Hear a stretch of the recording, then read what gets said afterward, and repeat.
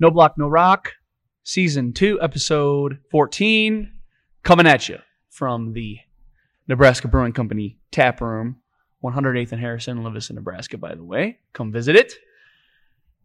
Post-Wisconsin, heartbreak in Madison, Wisconsin, once again. Losing the game. Nebraska is losing the game. Again. 35-20. 35-28. But it was close. Ding. I mean, it was. Ding. Just a one-score loss. I'm not. Listen, Mike and I went. It was a fun time. We didn't get spit on. No urine thrown at us. There was just one smart-ass comment. Some guy who walked by Mike and I, and he said, "Maybe next time, Big Red." And I go, "Maybe, or maybe not." Yeah. Who cares? You got me. Oh, golly. Yeah, I mean, overall, fans were really nice. We actually ran into a really cool fan the night before the game, and he had said that to us. He's like, "Hey, I just want to let you know, I went to Lincoln, Nebraska for a game, and that was the best fan atmosphere I've ever been a part of." He says, "I tailgated with you guys. Yeah. Some guy, made me food, brought me drinks, wine and dined me the entire time I was there. And even though we beat you guys, they were just so respectful to us. And I really want to return the favor." I was like, all right, I think this guy's, fucking with us. So I was like, okay, we're sitting here talking. And he's like, okay, let's go take shots. So then we go over and he bought us some beers. He bought us some shots. And the guy was just a really nice guy. He was actually a genuine dude that when he gets to Lincoln next year, I got his number. We're going to do the same thing for him. And it was good. Yeah. So Wisconsin made it 8 in a row. 8 in a row. Dang it. Dang it. At least it's not 9. That's 2. Yet. That's 2 presidents. 2 terms. Dang it. We haven't beat them since Obama was president. It's just like, I was telling Mike, okay, so the final play of the game happens. Like in the moment, I'm like, yeah, technically it was pass interference. But I think about all the other things that happened in the game. And I'm like, this is all anyone's going to talk about is the last play of the game with Xavier Betts getting hit on his backside, which was technically pass interference, but then 100%. Yeah. I mean, I'm not going to argue that at all, but it's just people are going to gloss over the freaking kick return. They're going to gloss over the 2 interceptions. They're going to gloss over, I don't know how you can, Braylon Allen looking like a freaking freight train. All that other stuff happens. So after that last play, I'm like, yeah, I mean, you kind of put yourself in that position to begin with. People are going to be mad about the lack of timeout use. I'm like, yeah, not his fault. That Scott was doing everything perfectly on that drive till the holding call. That holding call just and it yes. Now hindsight's 20/20 when you're like, yeah, the clock management was bad. Scott was right. I mean, he was moving the ball down the field, had no problems. We actually had a good gain before that freaking holding call, and he was doing everything perfectly. Where Wisconsin was going to have a chance to get the ball back, and he was going to go for 2. And you were saying that the fans are, going to gloss over all the big red flags, but surprisingly, the person who didn't gloss over it was Scott Frost. Normally, he's, excuse galore. Need the break. But he said himself, you can't give up a kick return for a touchdown. You can't let a running back, run for 10 yards of carry on you. And so I think this is another progression by Scott Frost. Yes, we lost another close game. But I think he's understanding. And when he said, it needs to be fixed, he didn't just say it needs to be fixed. At the end of that, he said it's going to get fixed. So obviously the season's a loss, but whatever. Yeah, I mean, Kyle, what were you saying to me before we started recording? What'd you say? So looking at the Wisconsin game, for the first time this season, we saw the offense answer the bell.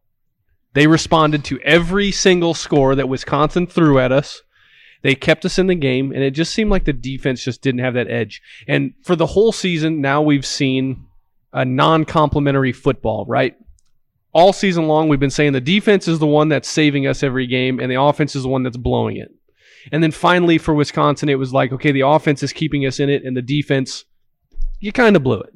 Well, it was nice because, I mean, Wisconsin is going to be the best defense that you face all year. Oh, yeah, easily. And they racked up yards like they always do, but then it's just the 2 turnovers and the lack of production in the red zone again. So, there's And all special the, teams. well, of course. But yeah, I mean, you heard all these stats about how this was the most yards Wisconsin gave up since Nebraska back in 2019, and then you hear Ohio State's name. So racking up yards is not the problem. It's just No. all the brainworm moments. Yeah, I like to call them. it's the execution in the little details that you just don't have right. Yeah. And that's been all year long. I think what's important too is we look at the rushing game from Wisconsin. We always know Wisconsin produces great running backs year after year, and I just don't think we really keyed in on that on defense. And maybe we did, and it just we didn't execute it well, or it just wasn't as efficient. Missed tackles, man. Yeah, Yeah. You have to assume that those guys will rack up yards on you, and they're going to get those points on the ground. Yeah, and I will say something that gives me a little bit of hope for the future is that it was a young linebacker room, right? You had JoJo sitting out. Isaac Gifford was in. Blaze Gunnarsson was out there a lot. Yeah, The so whole game. it was a few guys that were in critical positions that haven't played a whole lot of football, and so they had a really nice taste heading into next year. Like going up against Wisconsin offense every year is probably pretty difficult for those linebackers. So I mean that gives me a little bit of hope moving into next year. Well, and shifting to the defensive line, we had a lot of guys banged up, it looked like, and that's going to be the case this week as well. Without Damian Daniels, that game really just took a turn, and it's providing the size that he provides in the middle is very glaring when he's not there. So it sucked. I mean, it was good to see like Nash Hutmacher get in the game. It was Nut Masher. Nut Masher, the polar bear. It was good to see him in the game. It was good to see Blaze Gunnarsson in the game. I would like to see on Friday, I'd like to see a little bit more Jamari Butler. We recruited him to be a edge rusher. I think Blaze is closer to a Garrett Nelson type player where he doesn't have the athleticism to get to the quarterback. Not nearly as good as Garrett Nelson. Yeah, sure. I mean, Garrett did get a sack, Yes, he did. and he went nuts. Look, I'm telling y'all. Look, the joking about Garrett Nelson, y'all are gonna eat your words next year. Well, I'm telling you. here's the thing about Garrett Nelson. I hate seeing him out setting the edge. I can't watch him set the edge anymore because it doesn't get set at all. Plays with heart. I know. But we're gonna talk more about this game. We got a nice guest coming up, a decorated pro, ex-Husker who's won a couple natties with us. Eric Warfield played with the Chiefs for a really long time. He's going to talk to us about this Wisconsin game. That being said, let's go to the Eric Warfield interview. Well, Eric, I'm assuming that you are still an avid follower of Nebraska football. So Mike and I, we made the trip to Madison, Wisconsin. It was a pretty good time. What were your impressions of the game? What stood out to you most? Just kind of give your overall kind of overarching thoughts of the game, if you could. I mean, the first half was decent. Going into the halftime tie at 14-14, both sides were looking, I wouldn't say good, just decent.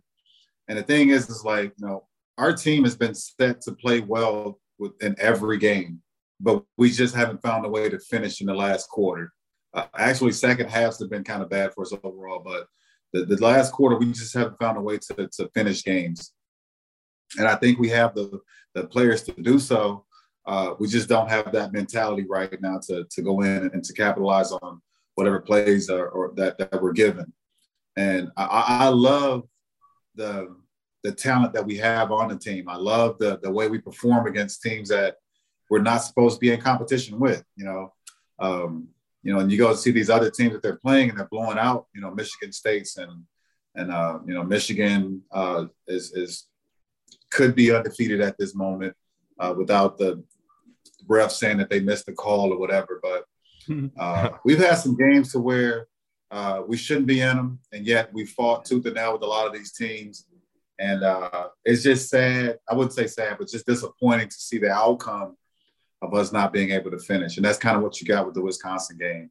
Although it's just like, we had the one guy, the running back was just, we couldn't handle breaking long runs and doing whatever he wanted. But we just have to find a way to capitalize on those plays in the fourth quarter. So. Well, and Scott Frost said after the game that we need to stop going into games thinking we can win the games and knowing we can win the games. Yeah, hoping, and hoping we can win the games. And you yourself obviously played on a lot of great teams. Can you talk about the mindset maybe when you were here at Nebraska or just on teams that you played with in general of going into a game knowing you were going to win versus hoping you were going to win? Well, I think when you play in this sport, I don't know if you guys play intramural sports or whatever, but I don't think you go into a game thinking or hoping that you could win.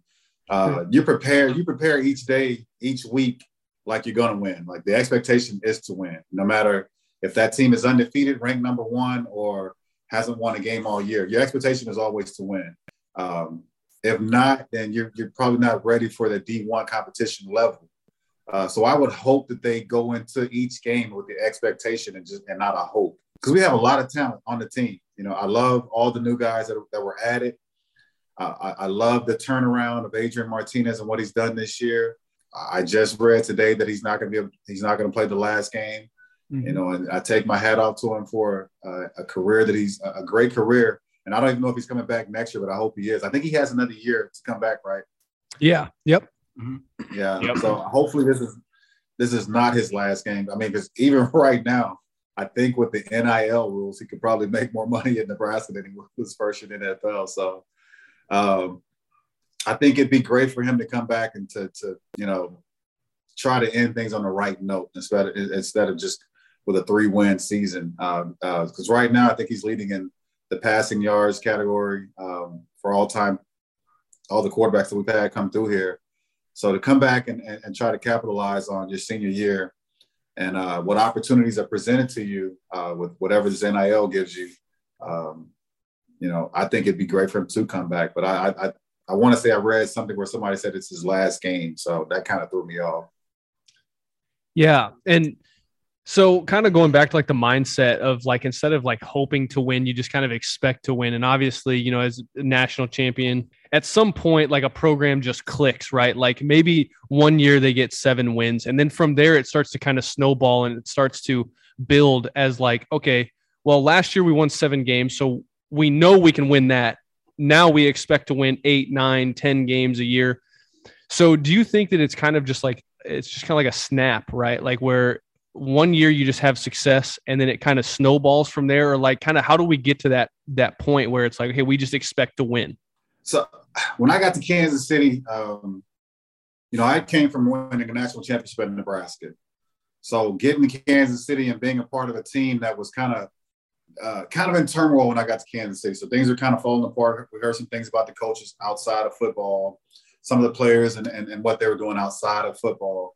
So it's kind of some disruption within the team, and ended up, I think we only won maybe 4 or 6 games that year. I wasn't used to that. I came from Nebraska winning championships and having no losses. And so, but the expectation still, when you lined up against those guys in Kansas City, you were still, thinking that you were going to win. It's just the outcome was different. But like the difference in Nebraska was that we just knew we were going to win. And we just knew we had a better team. We knew we had better players. Yeah, you can talk about who's the Heisman hopeful that runner or front runner that's probably not on our team. But at the time, I think Tommy Frazier and Lawrence Phillips were both mentioned. So we knew we had great players. We knew we had a great team. We knew we had the best coach. And I think Scott's a good coach. I think they have some really good players. I think they could be a really good team with what they have. I don't know what they're missing, but they're obviously missing something. And I don't know if it's not having trust in one another or the coach not preparing them the right way or what. But they're missing something. And I don't want to be the guy to sit there and point a finger and say, oh, the coach is not doing this, the player isn't doing that, or this player's bad. That quarterback, doesn't need to be there. I'm not going to sit there and ridicule my family, which is Nebraska, for something that, which is heavily criticized on social media. My loyalty, my loyalty is to the end. And I've always supported the guys since I left the program, and I always will. So I'm not here to beat anybody down. we all want to see Nebraska back in the top 10 and in its Super Bowl, not Super Bowls, but championship bowl games. And it's been a long time. So, yeah, I can see and understand the frustration, but that's something that I'll never do. Yeah. Okay. Speaking of, is this team missing a piece? Very first play of the game at Wisconsin was the kickoff return for a touchdown. And it's just, of course, there's that feeling of here we go again. And, you look at the season, the lack of solid special teams play all around. I mean, in your perspective, do you think Scott needs to hire a special teams coach? Or do you think, he could get by without one and you just need to get better kickers and punters on the team? What do you think about that? Well, special teams has definitely hit us in the ass a few times.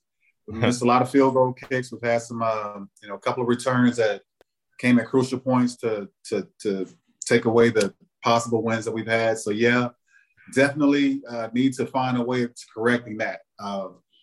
We've always found it with teams that I played on to where if you have starters that are good at special teams that can go in for plays, they go in.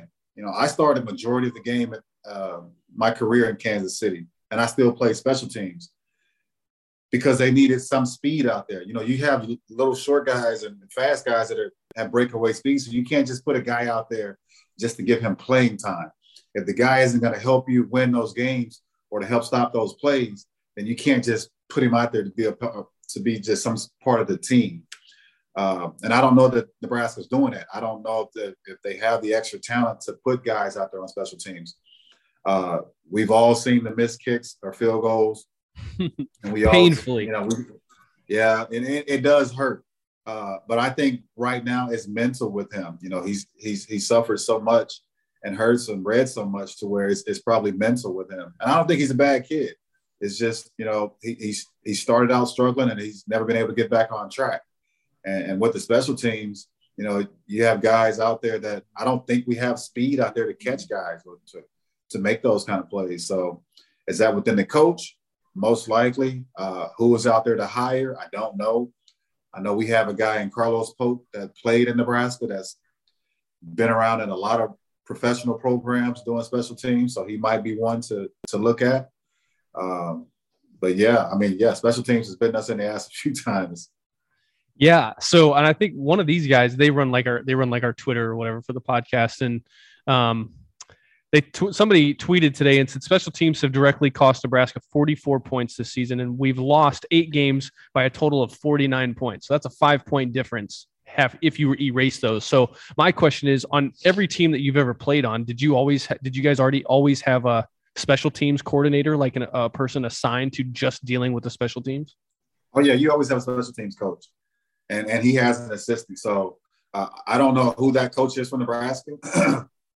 So me not living there, it's hard for me to, I guess, analyze or say, it was hard for me to go into the season to pick out and certain players because I didn't really know them. Like I didn't get to study them. My Saturdays are usually trying to play 18 holes. So there was sometimes where I missed a Nebraska game and I'd only get like the ESPN highlights. So, if I'm not there, when I lived there, it was easy because I was always around the program. I got to know the players. I got to know the coaches. So being here in Dallas is a lot different because it's hard to keep up with the team. I'm still trying to adjust to a new area. Matter of fact, I might be moving to Lincoln here next year too. So right on. Hey, there you go. But it's just tough being here trying to keep up with the program.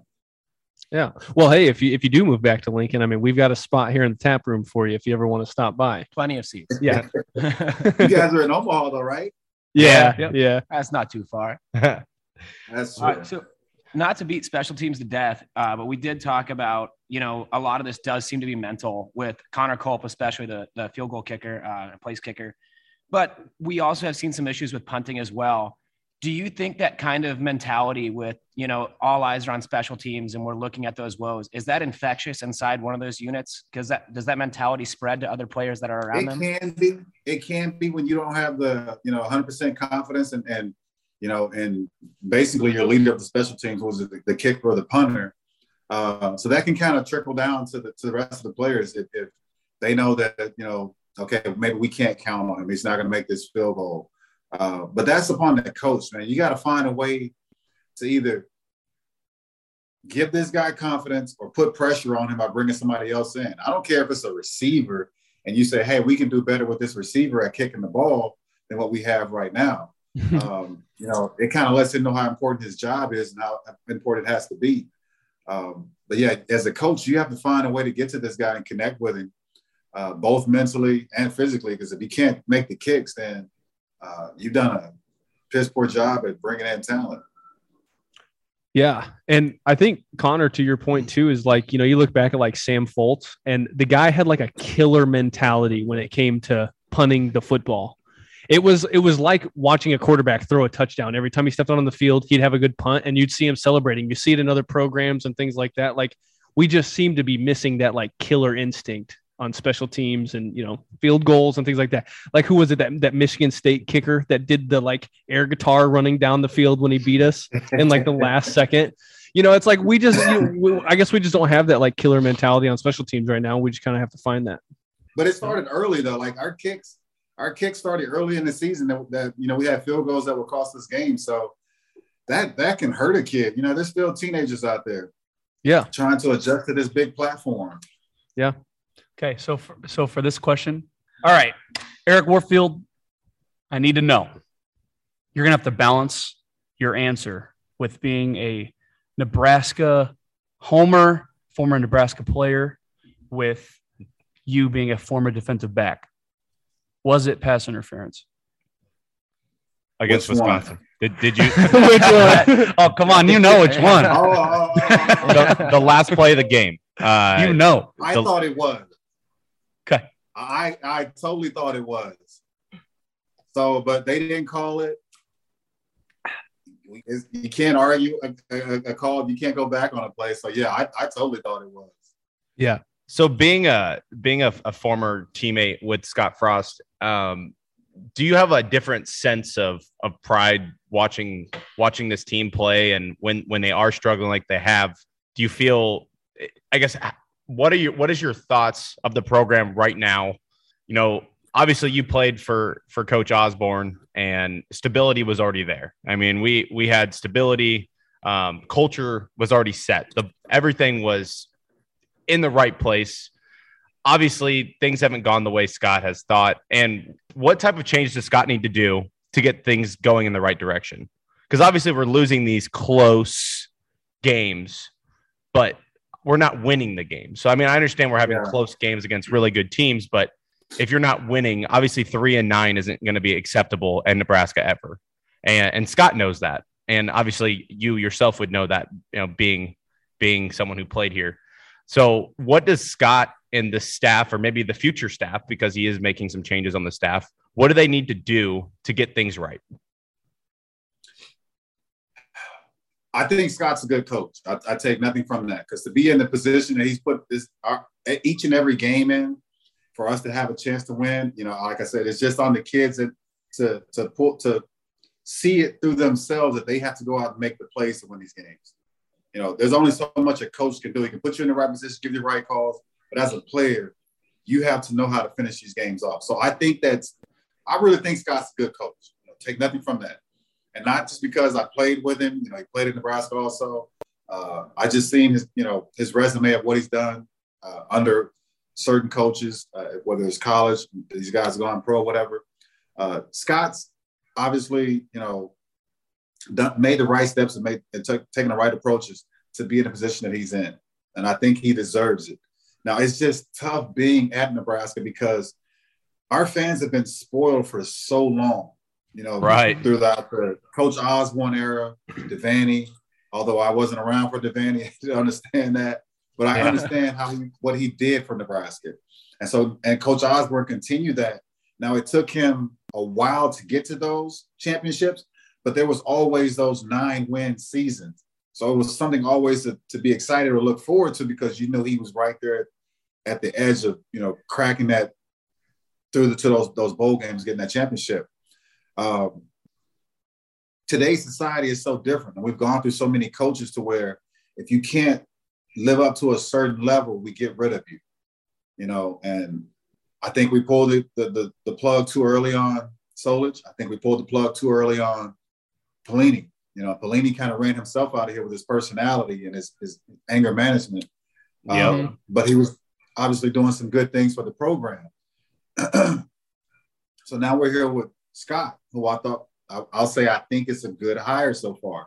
It's just that, to be honest, I think it's taken Adrian some time to get to where Adrian is now.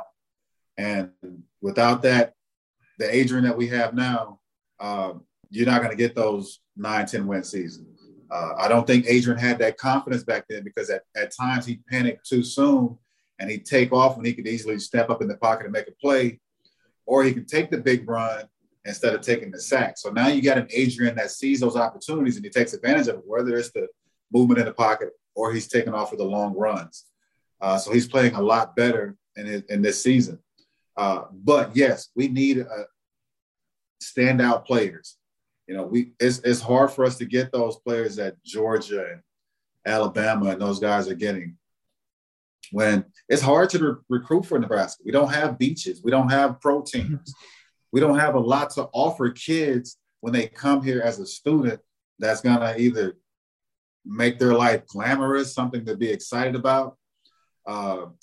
We can't recruit on what we did in the 90s. A lot of these kids weren't born, so they didn't see this. You can't recruit on that type of tradition. We won these national championships. We got these players around. I don't know these guys. So you need those kind of coaches to go in and sell you on what I can do for you as a coach. I can get you to the next level. I can bring the best out of you as this type of a player, and you could be that particular player that can get us in that championship game. And we need those guys with that kind of talent and with that kind of vocal leadership. When things happen out on the field, you don't have that one guy out there that's a vocal leader. We haven't had that since Ndamukong Suh, But we gotta somehow try to steal those kind of guys. I think that's an excellent point because right now, in my opinion, and I think probably yours as well, is our largest recruiting tool is our fan base. And like you were talking about with this, we all want instant gratification at the moment, it would seem. And to have fans turn on a coach like Frost so quickly is kind of a turnoff to bring recruits in like that. Yes. Yeah, especially when you're looking at the last 8 years. Hell, some of the kids still on the roster today have been coached by like 4 different coaches. And exactly. it's just a revolving door that is just, I don't know if you can keep telling players like, yeah, come here. We're going to make you a standout. If you're looking at Nebraska as a high school student and you're like, okay, well, what are the odds in 2 years that I have a brand new head coach or I have a new assistant coach or, position coach? And then is Nebraska going to be able to make me stand out like a Chris Olave at Ohio State or something like that?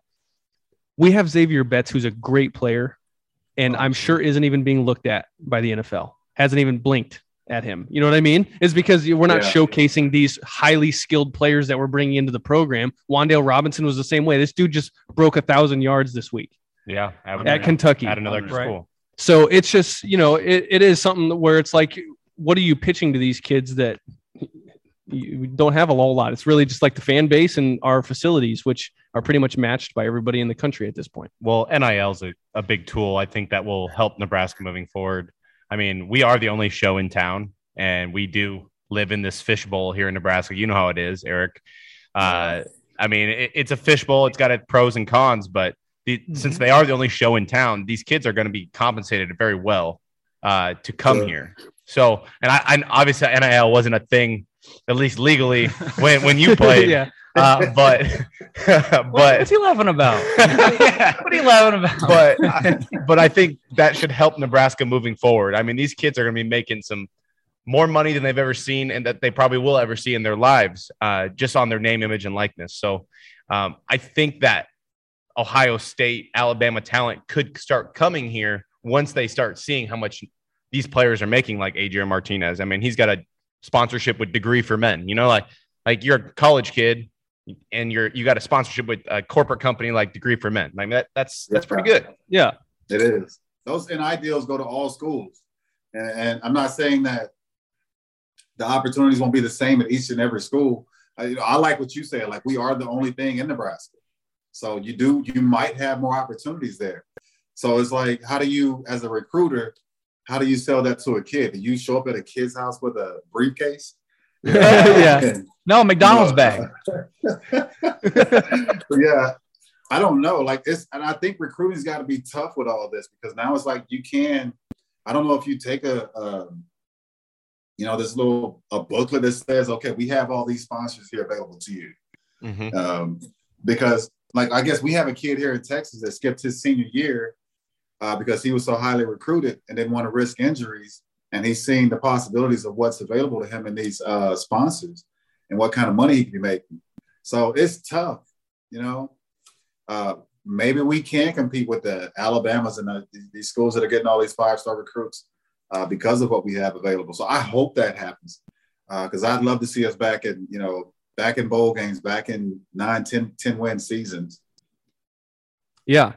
So on the conversation of back into a bowl game and everything like that, I think one of the things that was kind of a popular opinion amongst media members around Nebraska, and then obviously us, was that with this 1 year leeway with Scott Frost, bringing him back, but obviously with some conditions, we said that next year should be like boom or bust, right? Like 100% you need to go to a bowl game, and we should be looking at 8 wins, right? You're your 5th year coach. Hopefully you're running around with a 5th year starter quarterback.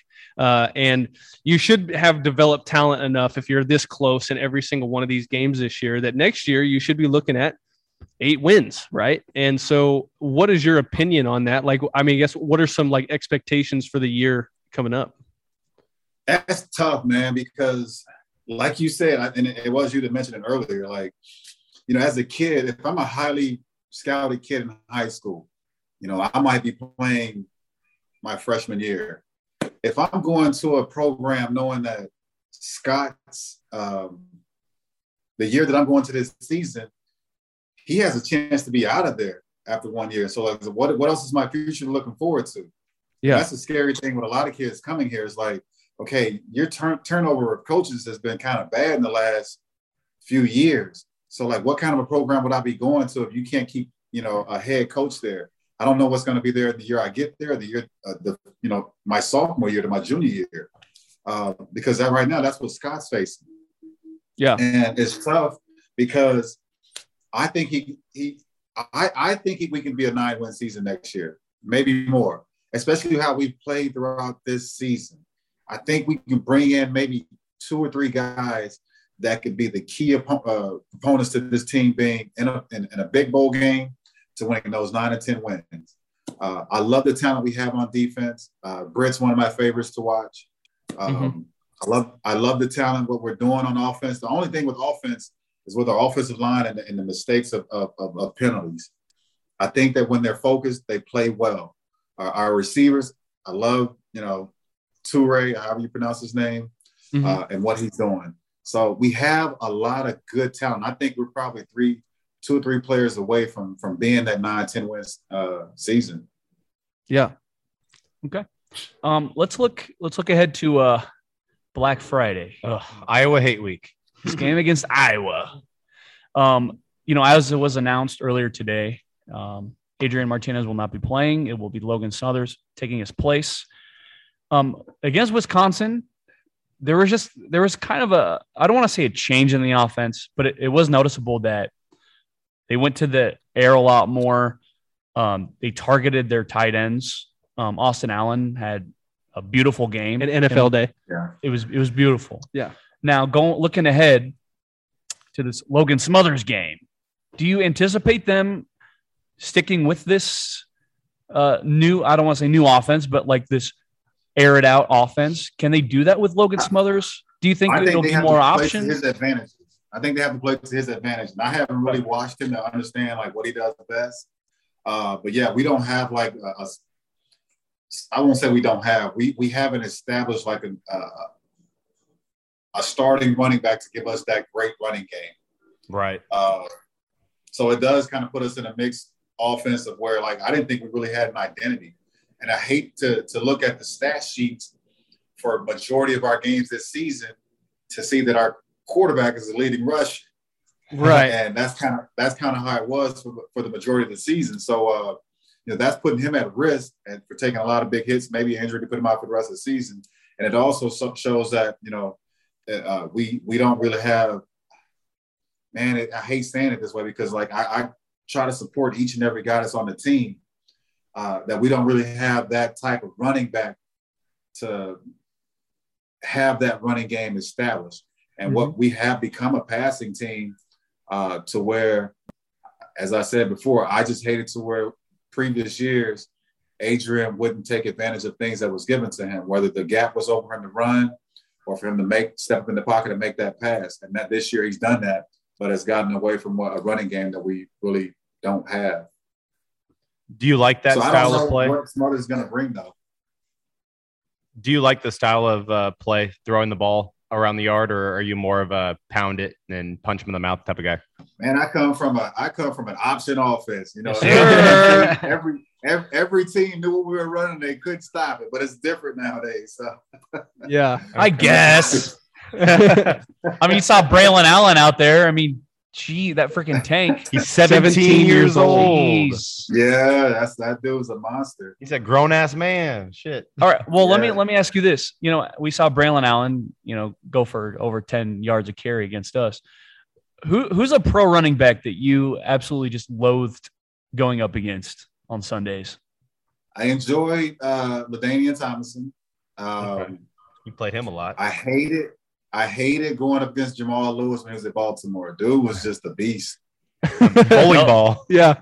Ravens are my favorite NFL team, and it's partly because of Man, it's their style of play that I like. They emphasize defense and running the ball. Jamal Lewis, that is true. no gloves, That's tapes true. around the fingers. He Yeah, didn't care. Well, and you played with Priest Holmes, didn't you? I did. So Priest was a lot of fun to watch. You know what? Priest is what kind of kept us from winning our consecutive championships, because we went into that Texas game in the Big 12 championship. Yep. Yep. And we knew nothing about him. It was all about Ricky Williams. And we shut Ricky down, but Priest got in and just lit us up because there's some unknown guy that, Ricky was the hype. He was up with the Heisman and all this. And Priest came in and we just didn't know what we were up against. So I love Priest. Hey, speaking of Texas, you're living there, right? Dallas. How's the burnt orange fan base doing down there? What's going on? Yeah, it's Oh, sad man, down we're there. sick out here. You're probably full from all them They tears are you're slurping up. sick. They're sick. So I'm in a group text with DJ Johnson, Vince Young, and Roy Williams, and they're all Texas guys. So we've had some long make fun of conversations because obviously my team is struggling. Yep. And the way Texas has played this year, that the Oklahoma game really ate them alive to be up that much and then just lose it at the end. And then you go and you get blasted by Kansas of all teams. Yeah. Kansas. Let's Haven't go. been here in 60 years. Yeah. Yeah. I love it. It's tough. Hey, anytime we can end a conversation on bagging on Texas a little bit, I think that's a great place to end things. Yeah. Ending on a high note, you know what I mean?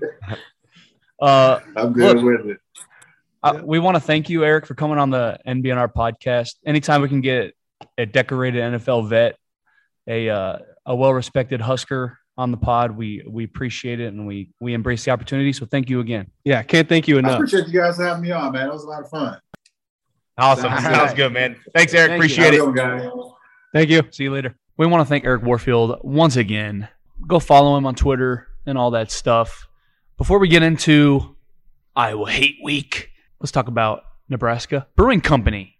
We are in the tap room, like I said before. Kyle, what's that beautiful golden beverage that you got sitting right there?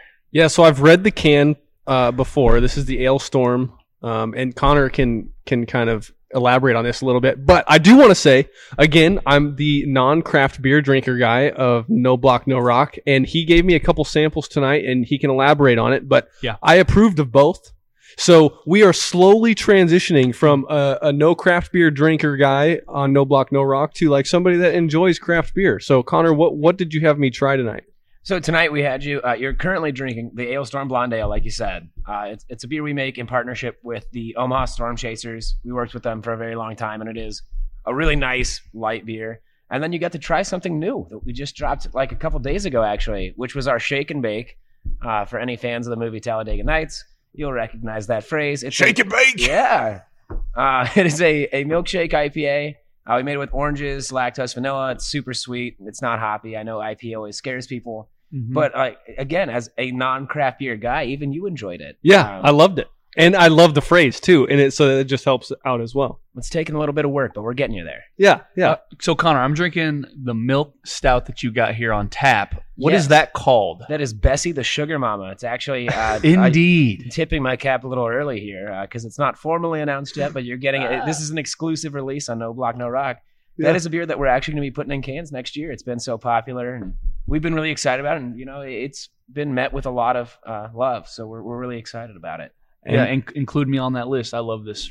I love it. Mike? Well, and earlier I switched back to some more of my basic bitch s'more stuff that I drink often when I'm in the tap room. But earlier I was informed by Connor that I had they had won an award on the seltzer that I was drinking, so I had to, of course, try one. Yeah. Which was the blackberry. Yeah, seltzer. so it was the first ever U.S. Open for seltzers. The awards were announced this morning, so it couldn't have been better timing. But we took a gold with our blackberry and a silver with our pineapple. So, of course, we had to have enjoyed a few today. It just seemed appropriate. Absolutely. And like we said, Nebraska Brewing Company is in the seltzer game. So for those of you that aren't beer drinkers yet, come into the tap room and try some seltzers. Yeah, and like Connor would say, if you came in, Nebraska Brewing Company, world class.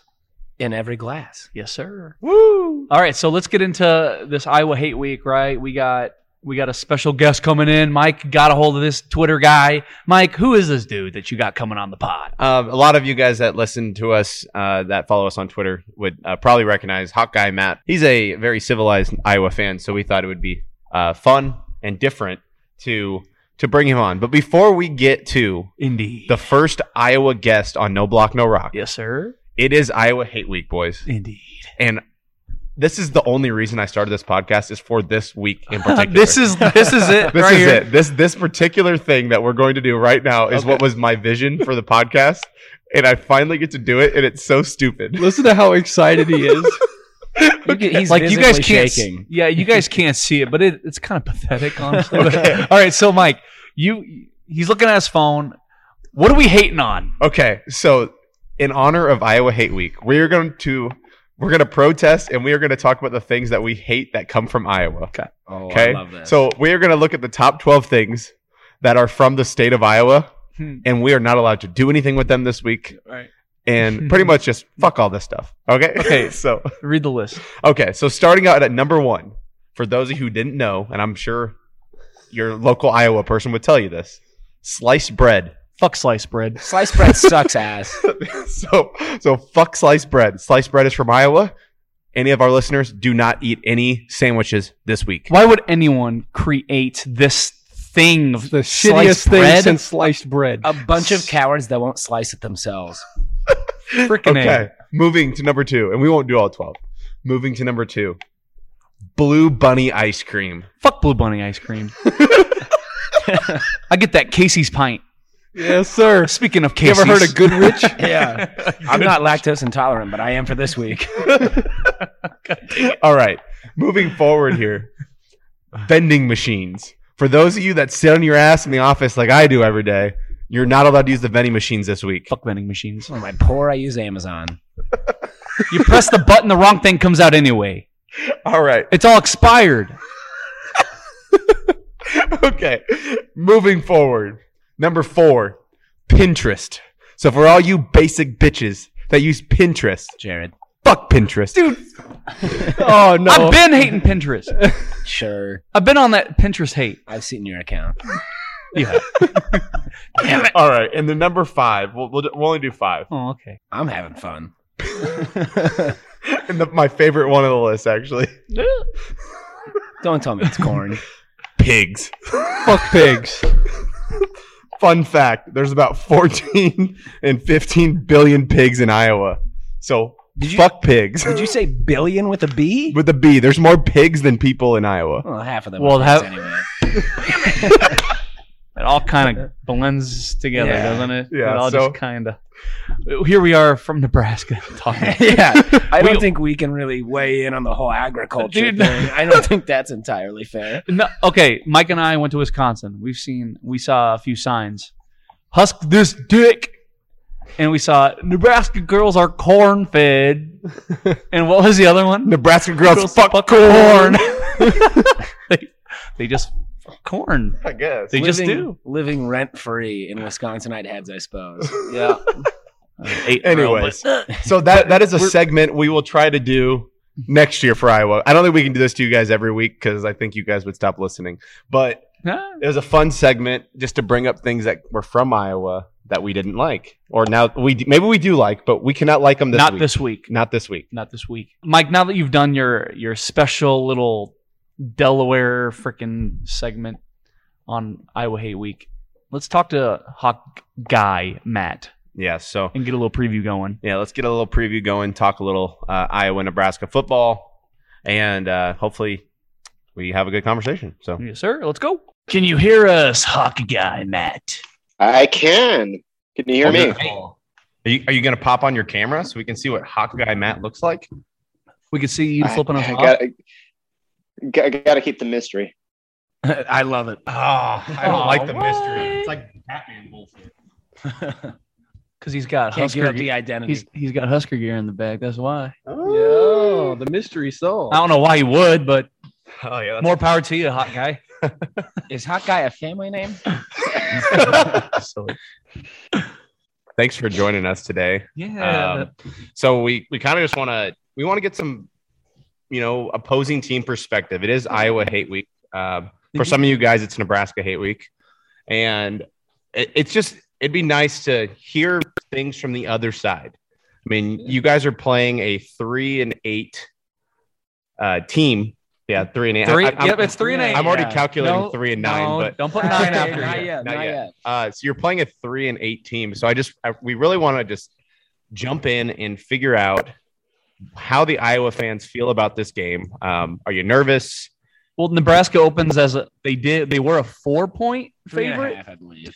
to open. Okay, so I mean, what's your initial impression of that right there? That Nebraska opens as a favorite, and then obviously Adrian News, but we'll get into that a little bit later. But what is your opinion of you guys being 9-2 and a 3-8 team opens as a favorite? I wasn't surprised. I thought it was actually going to be even because it's kind of one of those games where I could see going either way despite your record. 4.5 seemed a little bit big. Well, yeah, I mean, Mike alluded to it a second ago, but Adrian Martinez is not going to play. Does that make you more worried about Logan Smothers? Did you want to see Adrian Martinez out there? What's the Hawkeye perspective on that in particular? Well, it's the Hawkeye perspective and the Hawkeye Matt perspective might not be the same there. I personally think I think Adrian Martinez is remarkably underrated. He's been your offense for what seems to be 9 or 10 years now. Yeah. I think my fan base probably was excited to see him because he is a little bit turnover prone. But I really think your fan base is going to see that he was a lot more. I don't know much about Logan Smothers. Maybe he is, the second coming of Tommy Frazier, but I just think that Adrian Martinez gets a lot of crap that he doesn't deserve. Well, and Adrian, that's all Nebraska quarterbacks. This isn't news to you because you're an Iowa fan, but we live in this fishbowl here in Nebraska, And whoever the head guy is coaching Nebraska, and whoever the head guy is, that's the quarterback for Nebraska, will get all the praise in the world and will also get all the blame in the world. So Adrian Martinez, I mean, he's no different than Tommy Armstrong, Taylor Martinez, Joe Gans, Tommy Frazier. They're all going to get their praises when maybe they don't deserve them, but they're also going to get the blame even when it's not deserved as well. And I agree with you. Adrian Martinez is a playmaker, and he hides a lot of issues that this offense has had. I think it will be fresh to see what's behind him, but I think this will be a wake-up call for some of the fans that were also calling for his name. Like, hey, like bring the backup, bring in Luke, bring in Logan, all the people that have been doubting him. I think this is a big wake-up call, because I personally don't think Logan will play well against your top-rated defense. So I think this will be a wake-up call for a lot of those fans.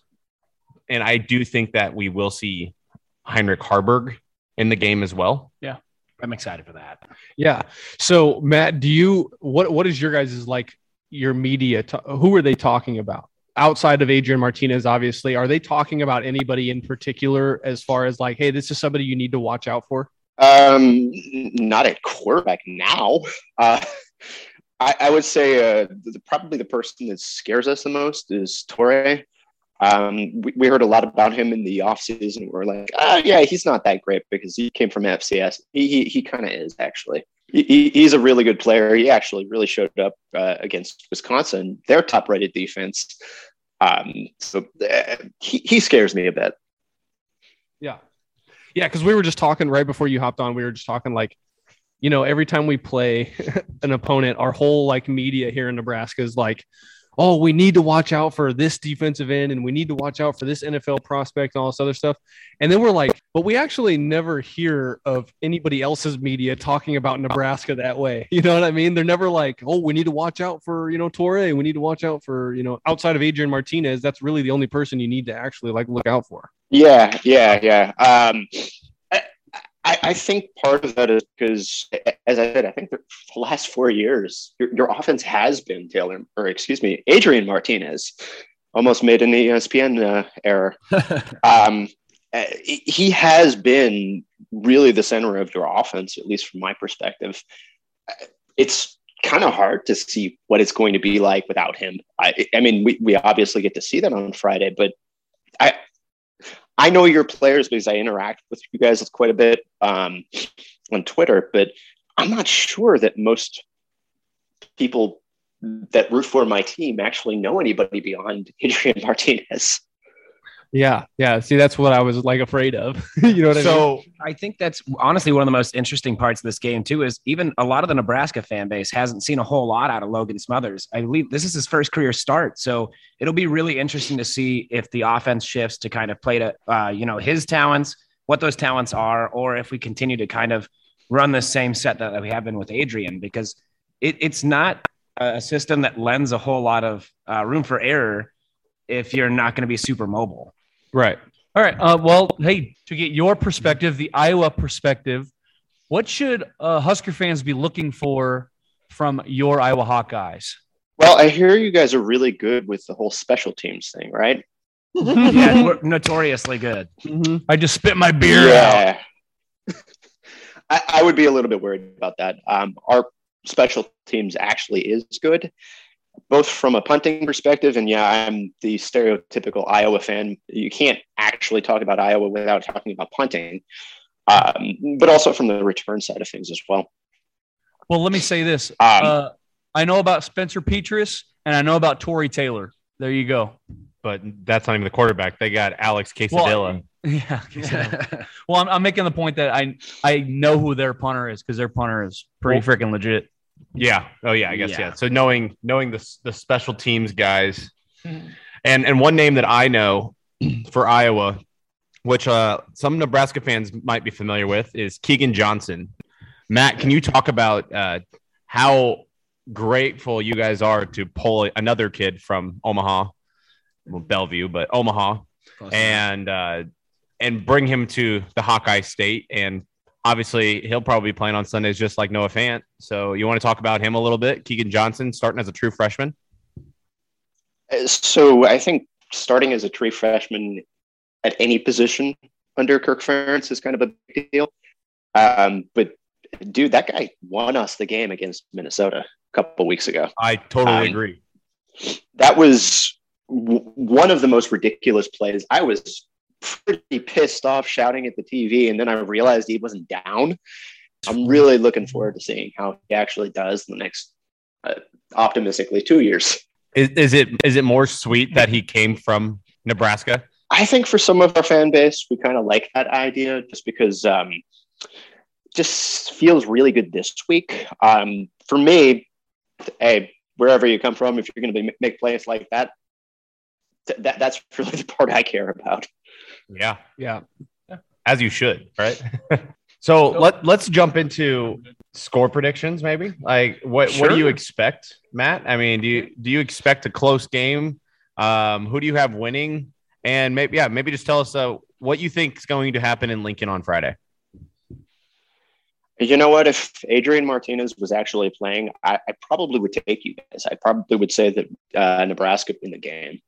He is the exact type of quarterback that Iowa does not defend well, even when they have a really, really good defense. I think Logan Smothers is a little bit more one-dimensional, though I don't really know. I've seen him in very limited action. That said, all your games are basically one-score games. If I had to take a score prediction, it's going to be a one-score loss. I think it's pretty safe to actually do against a ranked team. Let's call it a field goal. That's really appropriate because I was going to give mine as a 27-24 score game. I don't know which way that runs. Although watching Nebraska kick field goals, I'm going to probably give that one to Iowa. I don't. So you were talking about Logan Smothers kind of being like one-dimensional, and his strength is running. So has your guys' defense kind of struggled this year with like quarterbacks that are like scrambling quarterbacks? I think what we're going to see on Saturday is a lot of like designed quarterback runs and things like that with him. Have you guys kind of struggled with running quarterbacks, or has it been more of like guys that can just drop a dime all over the field? Well, whatever Purdue does works well against us year in, year out. So I don't know, ask them. But seriously speaking, I think it's a dual threat thing that we don't do well with. It's not somebody that just runs. It's somebody like Adrian Martinez that actually has a weapon in his feet, but also can throw the ball. Logan Smothers, as I understand it, probably faster, better runner, but not as good of a passer. I think we'd be able to actually, prevent that to a certain extent or slow it down. But every time I say that about an Iowa defense, they don't do it. So, have you played any offenses that run any sort of triple option or option in general? I know that you guys have been able to avoid Ohio State for the last 10 years. Congratulations. Have you guys played any offenses that do use the option at all? I don't recall any really, but I mean, I watch a lot of Iowa games. In years. Yeah, not in years. Okay. Yeah, that's kind of what I thought, but I didn't remember. Yeah. Well, and so my prediction is that I think Iowa's defense is going to kind of smell the blood in the water. I know that you guys have had your struggles on offense, terrible struggles on offense, and we kind of have too. We get a lot of yards in a game, but we can never actually execute within the 20s. Mm-hmm. So I don't know. I wanted to say we were going to lose by quite a bit against Wisconsin, and we only lost by one score. So I think this year against Iowa, I think what I'm going to say is like a one-score loss, just like you guys are. Maybe a touchdown, maybe a field goal. I'm not really sure, but I do think Iowa walks away with another win this year. What's the number? We need a number. Nobody's hit yet. God, I know. I think what I'm going to say is like 28-21 Iowa. Okay. Can someone here give me a Husker win prediction, just like for my own sanity? Somebody. I am too. You are? No, you're not. Yes, I am. Okay. No way. So I think the streak ends. I think Logan Smothers does enough to win on Saturday. And let me tell you now, Matt, I don't pick us to win every game. I honestly think that Scott Frost probably should have been let go. Being 15-28 is unacceptable at any school, let alone Nebraska. Yep. But I do think Nebraska can get it done because Iowa's lack of big plays. I think their offense has been very stagnant this year. Brian Ferentz, I know the fan base in Iowa isn't a big fan of that, but I just would like to tell them that just get used to it because Kurt is not going to fire his son, and the offense has been getting a little bit better with Alex Quesadilla as your quarterback. So I do think that Nebraska will make enough plays on offense, and I think our defense will play well enough to win the game. I don't think, and here's a hot take, I don't think special teams will be a factor in this game. I think it will actually go like it won't show up at all in this game. I don't know why. There won't be any big returns or there's not going to be big block returns. kicks. There's not going to be block kicks. In my opinion, special teams will not be a factor in this game, and I don't know why I'm saying that because God knows we're the worst and you guys are the best. But that's why I just feel like the Iowa-Nebraska game, no matter how good you guys are or how good Nebraska is, it doesn't matter. They always play each other really close besides Mike Riley's ice cream social sending him off that you guys did in 2017. But other than that, the teams always play each other close, no matter how good either team is. And I think Nebraska squeaks one out by, we'll say 21-17 Nebraska because we don't make any field goals. Okay, so as we all know, Adrian is not playing. If any one of us know anything about Adrian, it's that he is a playmaker, not necessarily a clutch. We'll just say a game winner. He's not a winner. He's a losing quarterback. It is what it is. Respect the guy. If he played his last game, he's going to have the most convoluted, complicated resume of any Husker quarterback of all time. With him at the helm, we've had so many one-score losses. I think Logan Smothers, he's going to come out and he's going to have a very good game, and that's going to give Husker fans hope that he's going to be our starting quarterback next year, which I don't think will be the case. I don't think he's that good. I don't think he's good enough. But I think this will be a game where he plays good, and it's going to have everyone all excited. I think it's going to be 31-26, a one-possession win finally, because someone else is at the helm for a game, and it'll be like the coming out party for Smothers, even though he won't be the starter next year, if that makes sense. And Matt, just to tell you, coming from Jared, who is the most negative, pessimistic, negative, pessimistic person on this podcast. Wait, what's Nebraska's record? Yeah, just saying. You're usually right. I have freaking evidence. I'm not just in a box in a vacuum here. Well, what you just said a little bit ago, you have no evidence to support that. I know, but I have evidence to support Adrian not being able to pull off close wins. Okay. So why not go for something new? I hate to cut in here, but I'm pretty sure he predicted you guys 6-6 in the beginning of the season. So, I mean, it's not that negative. Okay. Yeah, you're right. I did predict 6-6. I think out of all the NBNRs, wasn't Eric also 6-6, or was he 7-5? He might have been 7-5. I don't know. Yeah, I think the general assumption was like 7-5. Yeah. So 6-6. That's still pretty positive. Thank you, Hawkeye. No, Matt. he was helping you out there. I know. Yeah. No, I know. That's why I said thank you. Yeah. Okay. Connor, you gave yours. I mean, I you did. Yeah. And Matt, what was your score prediction one more time? I know you kind of cut out in the middle of some of what you were saying. What did you say the score would be? Yeah, I'm going to say 23-20. It's going to be a weird score that's going to be filled with field goals, with the exception of Nebraska. They're actually going to miss an extra point. Nice. Love that. No. That's the opposite of what I think is going to happen. I think we're not going to attempt any field goals because Scott Frost doesn't trust Chase Contreras. Contreras the go. He made all his extra points. Iowa Western kicker. Well, hot guy Matt, give us, just plug yourself. Like, where can our fans find you? Give all that info for us, please. I am found on Twitter at Hawkeye Matt. I've actually been a Hawkeye fan since the 90s. So I know one of the things that I really do like talking to Nebraska fans about are the 90s. It's something y'all are very, very receptive to.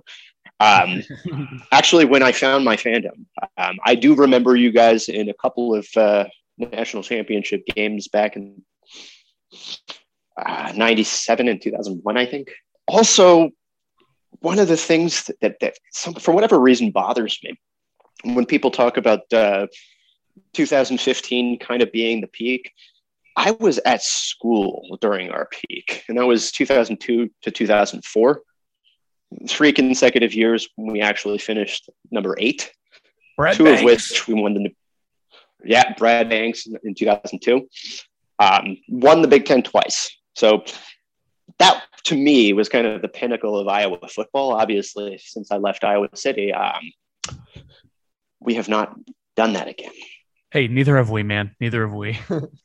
Well, I'll tell you what. Can you actually tell Scott Frost not to hire a special teams coach? Because that would really help us out long term. We don't need to tell him we that. don't need to tell him. Anyway. He's not going to do it anyway. We'll see. We'll see. Yeah. All right, man. We appreciate you coming on, talking some Herky Hawkeye football. We appreciate it. Here's to a Husker win, breaking the streak. Please, God. Please, God. Thanks, Matt. Appreciate Thanks a lot, y'all. man. We appreciate it. Hey, thanks for having me. Hawkeye Matt, we want to thank you. Go follow him. You know, he's a cool Iowa fan, I suppose. You know, he's all right. He's okay. He's good people. We want to thank him again for coming on the pod. Our listeners out there, go to our website, nbnrpodcast.com. We've got merch. All the merch. We got cool T-shirts on there. Special Teams Makes Me Drink shirts. If you saw that opening kickoff, you know what I'm talking about. Anywhere you get your podcast, anywhere you listen to your podcast, we got Apple Podcasts, we got Google Play, we got iHeartRadio, Spotify. I just made up some things. It doesn't even matter. Wherever we're at, we're on there. Give us a 5-star review. Give us a download. Give us a listen, please. And go follow, like I said, go follow Eric Warfield and Hawkeye Matt. And what else am I missing? Well, you should probably follow us as well. Oh, us. Yeah. I guess. Follow us on Hot Twitter. takes. Seems important. At NBNR Podcast. We're always tweeting things. Hopefully it's all love this week because we're going to beat Iowa this week. So it's all positive. Our fans love positive things, don't they? Sure do. Yeah. They like close things too. Ding. Oh, God. Okay. There it is. Let's sign off. I'm one of your hosts, Jared Hall. Mike Delaware. Connor Cavalack. And before we officially sign off, I do want to send a congratulations to the leader of No Block, No Rock and his wife, Sarah, on the announcement of a baby girl entering the world. Congratulations, Mike Delaware. And yeah, so that's what I wanted to end on. I'm Kyle Byers. And as always, Daddy Delaware beat Iowa and GBR.